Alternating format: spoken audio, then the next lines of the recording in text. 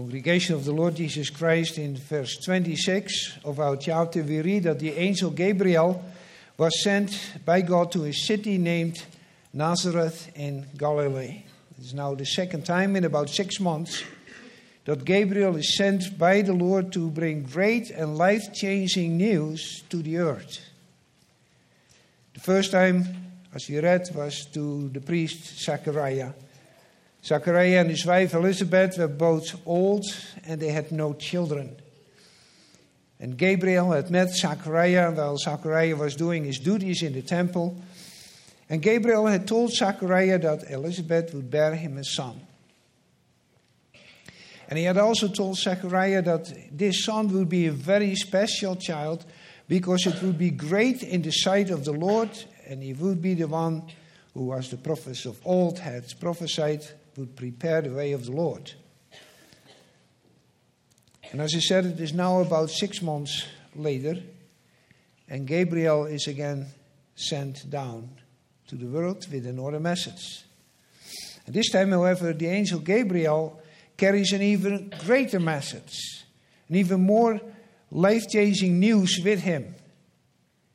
And not only is the message that Gabriel needs to bring greater,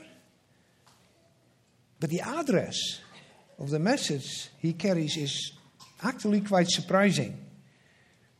The surprise about the address is that this time Gabriel is not sent, as it's Zechariah, to Jerusalem and the temple.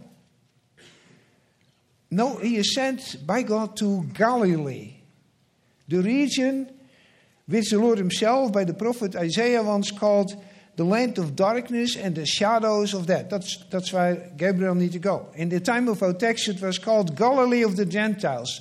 Also a very revealing name. And in this Galilee of the Gentiles, Gabriel was not to go to its most prominent city like Capernaum, but to a small town called Nazareth. And in Nazareth, just like Galilee, had not a very good reputation.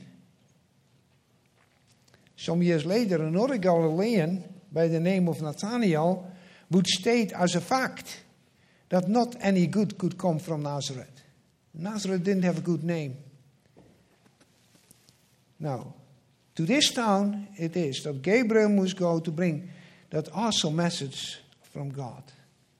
And in this town, there lives that young girl by the name of Mary.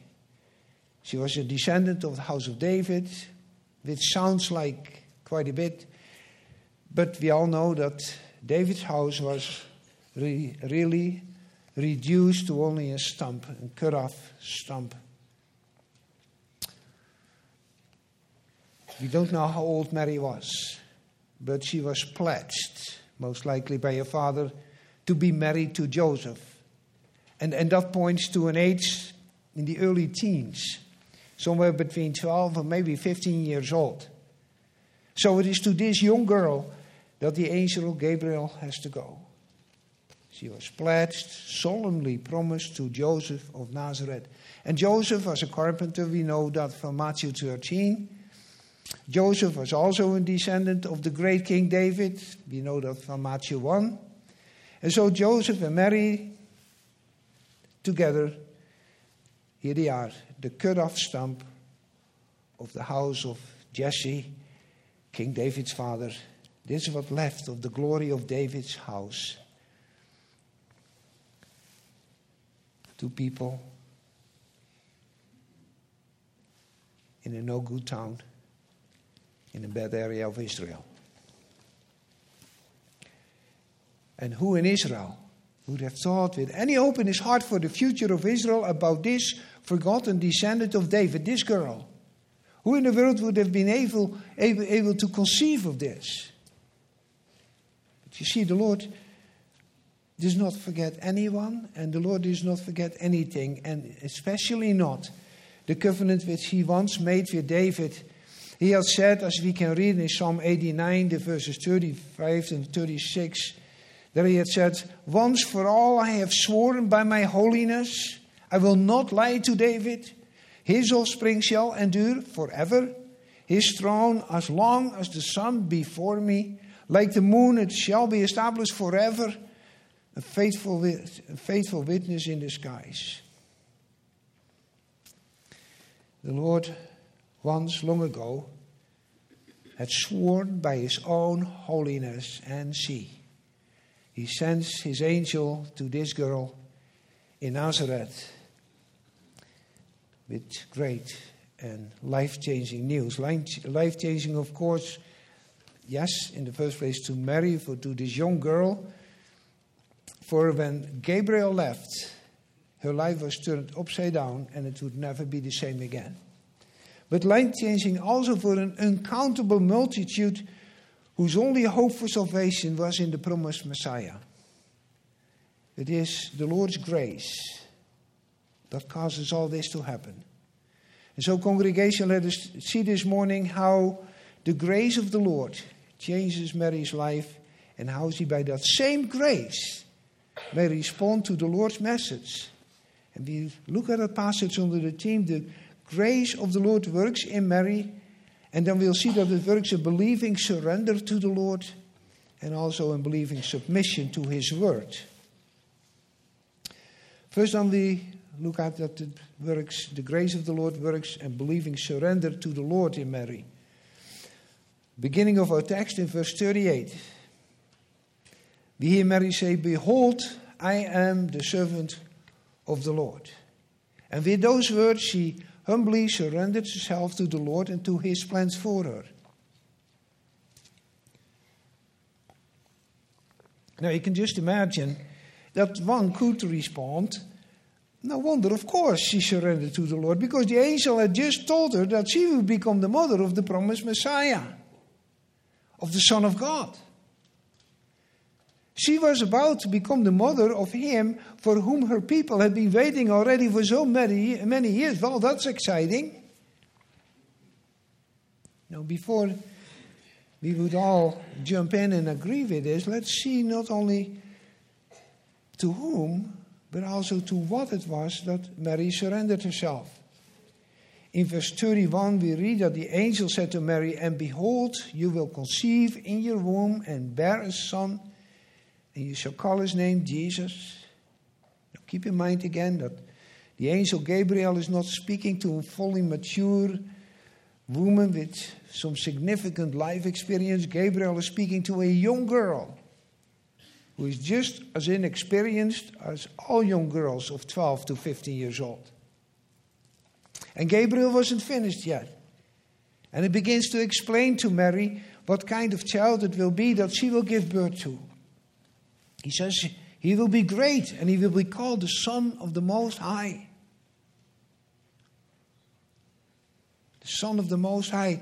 She will receive it, and he will receive the throne of his father David, and his kingdom will have no end. Wow, think about this for a moment. What a message. Imagine getting a message like this. Now, Mary could only think of one thing to say. In verse 34, we hear her ask the question, "How will this be, since I am a virgin? Since I know not a man." That's what she literally said. "Since I know not a man." How can this be, Gabriel? I'm not married yet. It's hard to believe, brothers and sisters, that Mary at this moment immediately realized the full extent of what all this would mean to her. The angel had told her that the Holy Spirit would come upon her and the power of the Almighty would overshadow her, and that so she would become pregnant and that her child would be the Son of God. But she could have hardly have realized how much her life would change from that very moment on. You see, the consequences of what was just announced to Mary was not only totally life-changing, but also unsettling. At least, and somewhat frightening even. We all know that Mary was a virgin who was pledged to be married to Joseph. She wasn't married yet, but neither was she free anymore. If a girl in that time in Israel was promised in marriage to a man, then she came under much the same rules that counted for married couples. And if you was pledged to be married to a man, then having a relationship with another man was considered full adultery. And the punishment for a woman convicted of adultery was originally in the Old Testament to be stoned to death. In Mary's time, it was, according to Matthew 1, verse 19, public disgrace, whatever that would entail. What would happen if Mary would become pregnant and Joseph would find out and deny that he had any part in this? We of course know from Matthew 1 that Joseph, after he found out that Mary was pregnant, planned to leave Mary secretly, taking the blame upon himself so that Mary would not be accused of adultery and not suffer that shame and the punishment for it. But Mary, at that moment, didn't know that Joseph would do that. For her, the most likely thing to happen was that Joseph would accuse her from adultery and that she, for the rest of her life, would be treated as an outcast, like a prostitute or a tax collector.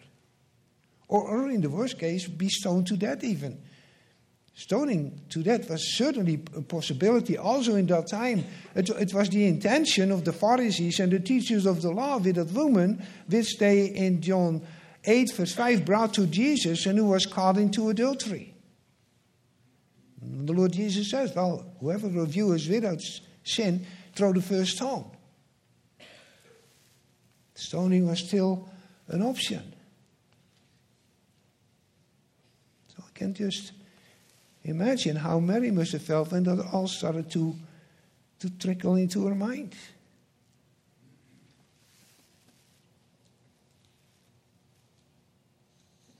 It's not the only thing, but she was about to marry with Joseph. They had made plans for the wedding. And she most likely loved him. She didn't want to lose him. She lived in a small town and everybody knew each other.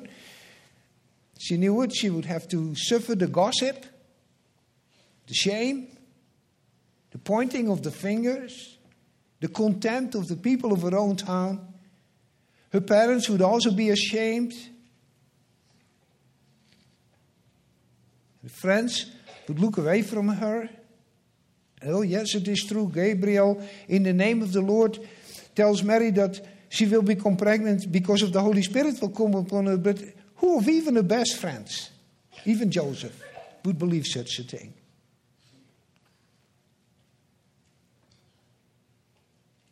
Joseph, I'm pregnant, but it's not from another man.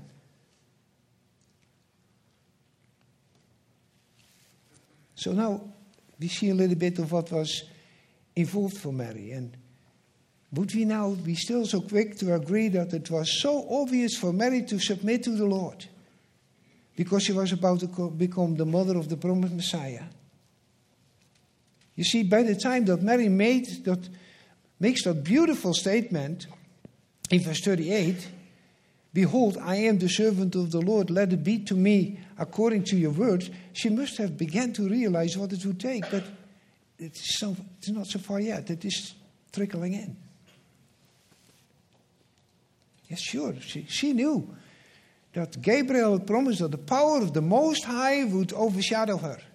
In other words, that the Lord himself would protect her. And she knew that she could go to her cousin Elizabeth to hide for 3 months. But soon, the angel Gabriel would go back to heaven. And Mary would stay behind, a young girl with a secret that's stunning, to say the least. And seen in this late Mary's statement, behold, I am the Lord's servant, becomes a miracle all by itself. And don't miss the behold here. Some translations, they leave that out. This is a short Greek word, edou, and it means just pay attention. It means actually a whole lot of different things it can mean. And even here, Mary kind of in wonderment cried out, "Behold, I am the servant of the Lord."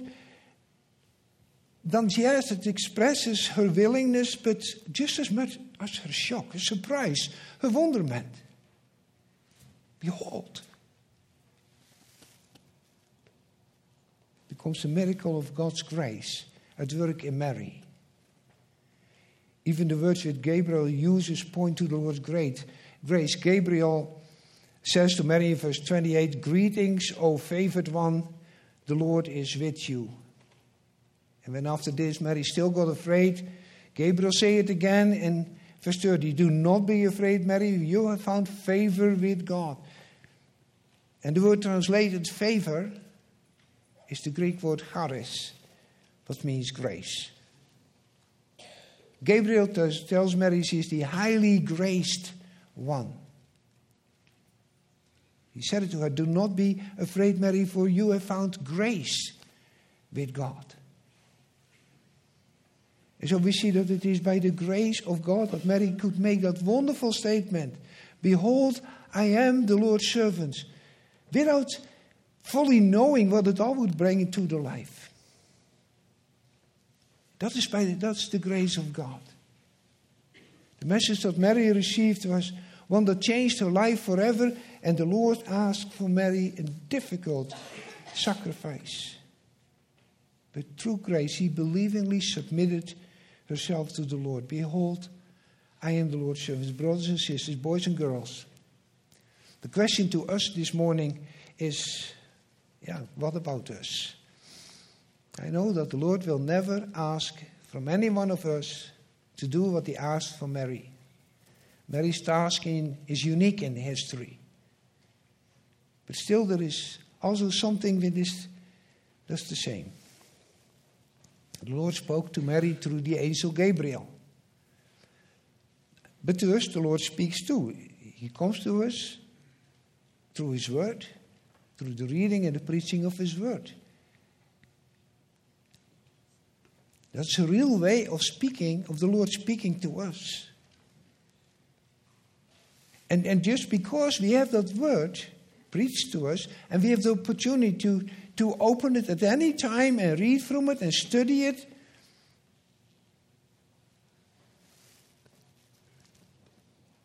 we can, just like Mary, say that we have found grace with the Lord. That's by the Lord's grace. That he is favored.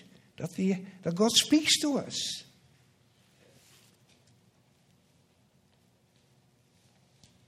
And in his word, the Lord calls us to follow him.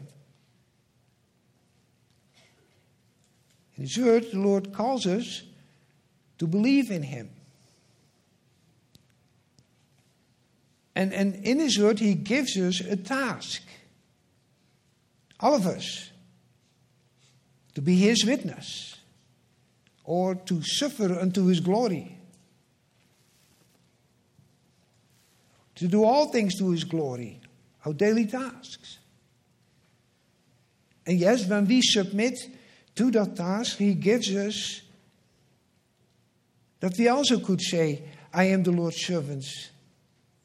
And if we faithfully do all those things, and if we faithfully submit to his task, to do it also according to his word, then the consequences for us too will be totally life-changing. That's what the Lord Jesus warned us for.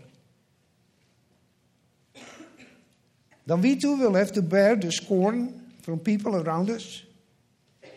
Not for the same reason, in the same way as with Mary, but nevertheless.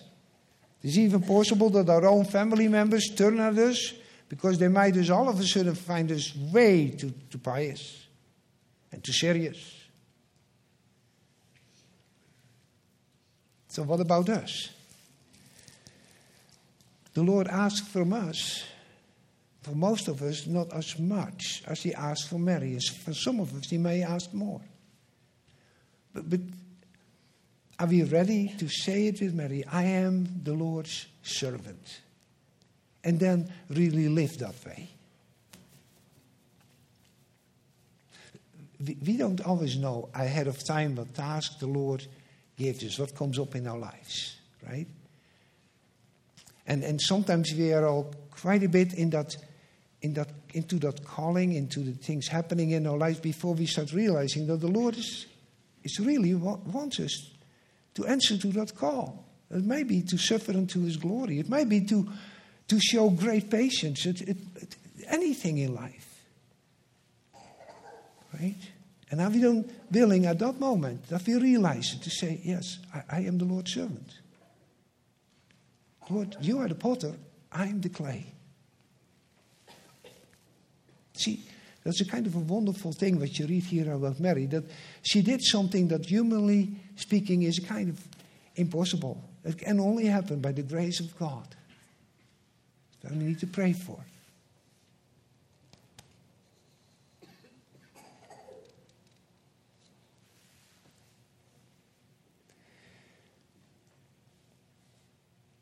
The Lord promises us, just as He promises Mary, that His Holy Spirit, His power will overshadow us.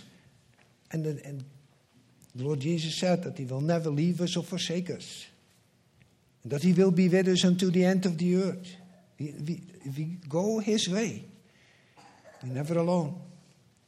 He gave us His Holy Spirit, never to leave us again. Boys and girls and adults too, of course, continue to ask the Lord to give you the grace to submit to what the Lord asks of you. To give you the grace to be able to say with all your heart, every day, I am the Lord's servant. It's a good thing to tell yourself, to say at the beginning of the day, before you leave home, I am the Lord's servant. Lord, you have bought me with your precious blood. Give me always the grace to do what you call me to do. And then also to do it in the way that you tell me in your word. And that's what our second point is about. We are willing to do the things that come to us the Lord's way, according to His word. We'll look at that second point in our second point. That the grace of the Lord works in Mary, a believing submission to His word.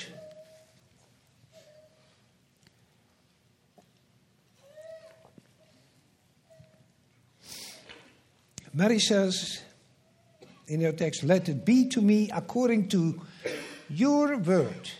In other words, whatever it takes, Lord, your will be done. You see, saying to the Lord that you are His servant is one thing. This is awesome. Saying to the Lord that you want to follow Him is something that actually a lot of people have told the Lord already. But what in reality happens to so many of those lot of people is that when it comes clear that following Him could bring life-changing difficulties, they kind of turn away. They still want to be the Lord's servant, but not when it takes this. The Bible tells us about a man who said to the Lord, Lord, I will follow you wherever you go. And the Lord told him that foxes have holes and that the birds of the air have nests, but that he has no place to rest his head. And you don't hear of the man anymore. Of course you want to follow the Lord, but not that way. And the rich young ruler needed to sell everything he had and give to the poor. He became sad and left. Judas left, betrayed the Lord when he learned that the Lord was on his way to the cross and not to the throne. They all in one way or another said, just as Mary, I am the Lord's servant. But they could not, as Mary, by the grace of the Lord, say, let it be to me according to your word. You see, it would have been so understandable, brothers and sisters, if Mary would have said to the Lord, yes, Lord, I am your servant. But I do not want to run the risk of being accused of adultery. And Lord, I don't want to lose Joseph about this. Can't you wait, Lord, until I'm married with him? We would have understood that from her, wouldn't we? But it's not what Mary said. She said, let it be to me according to your word. Have thine own way, Lord. Mary could say this by the grace of the Lord. The Lord always gives, brothers and sisters, sufficient grace to those who submit to Him. The thing is that you only experience that grace when you are submitting to Him and obey Him. When you are willing to do the things according to His word.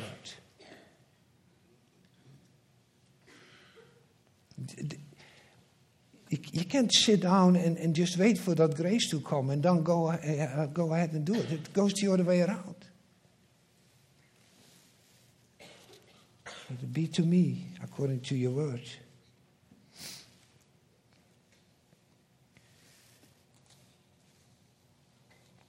Mary had lived in the time that for many people it was Advent. There were people that lived in expectation for the coming of the Messiah. They believed that He would come soon. There were people like Simeon and Anna and Zachariah and Elizabeth.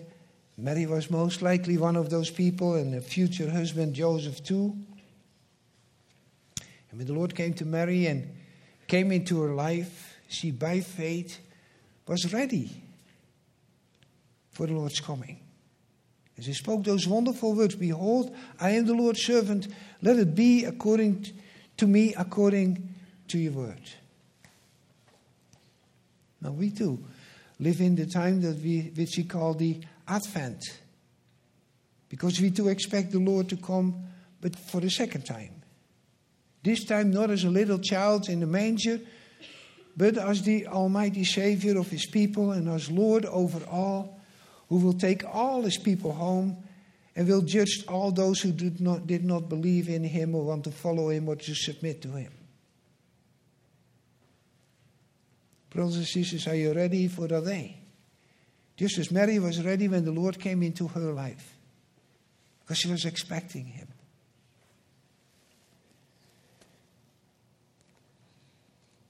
There is only one way that you will be ready for that day, and that is if you by faith and through grace expect the Lord to come. That you long for His coming every day. That's the way of life. Live in expectation. Yes, long for a day, but also hasten that day by being diligent to do whatever task the Lord calls you to do. You see, that is what we do. We go to work, and most of us, halfway the week, start looking forward to the weekend. But as people that expect the Lord to come, we go to work because we expect the Lord to come. And that's how we do our work. And then when He comes, you're ready. And then when He gives you a task to do, it may as well take sacrifices. He said, let it happen according to your word. This all belongs together. So important that you're able and willing to say it and to live it. I am the Lord's servant. Let it be according to me let it be according to me, according to your word. You see, you can never celebrate Christmas if you're not the Lord's servant. For those who do not want the Lord to be the Lord's servant, Christmas will never be more than a little babe in a manger, little lights in a Christmas tree, hot chocolate and sweet music. But except for those little lights, it will remain dark. Only for His servants is Christ the light of life. Brothers and sisters, how we need to pray every day for the grace of the Lord, to be able to say it. Yes, maybe with some wonderment, also even with some fear in our hearts. Behold, I am the Lord's servant. Let it be to me according to your word. Pray, oh Lord, let me be your servant, for over and beyond all the things I desire and strive for, I long for your kingdom. I long for your day. As you see the day of your return approaching, make me able to submit to whatever you ask of me. Grant me your grace, so that fear or selfishness do not cause me to fail you. if you're willing to walk in His way, to do whatever task He gives you in His way, then you may, without a doubt, experience that the power of the Lord will overshadow you. That He will be with you all the days of your life and then on and on. It's one more time. Read the word of our text. The words of Mary. Verse 38. Behold, I am the Lord's servant. Let it be to me according to your word. And then after this, then we read, then the angel left her. He left Mary behind. A young girl in a small town with a no good name in Galilee of the Gentiles. But she was not alone. She would never be alone again.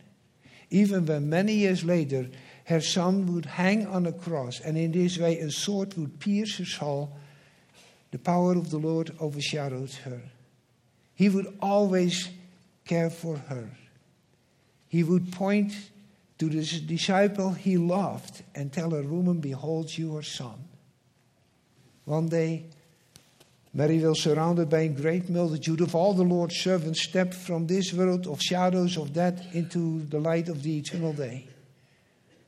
And may it be that we will all be part of that multitude. Amen.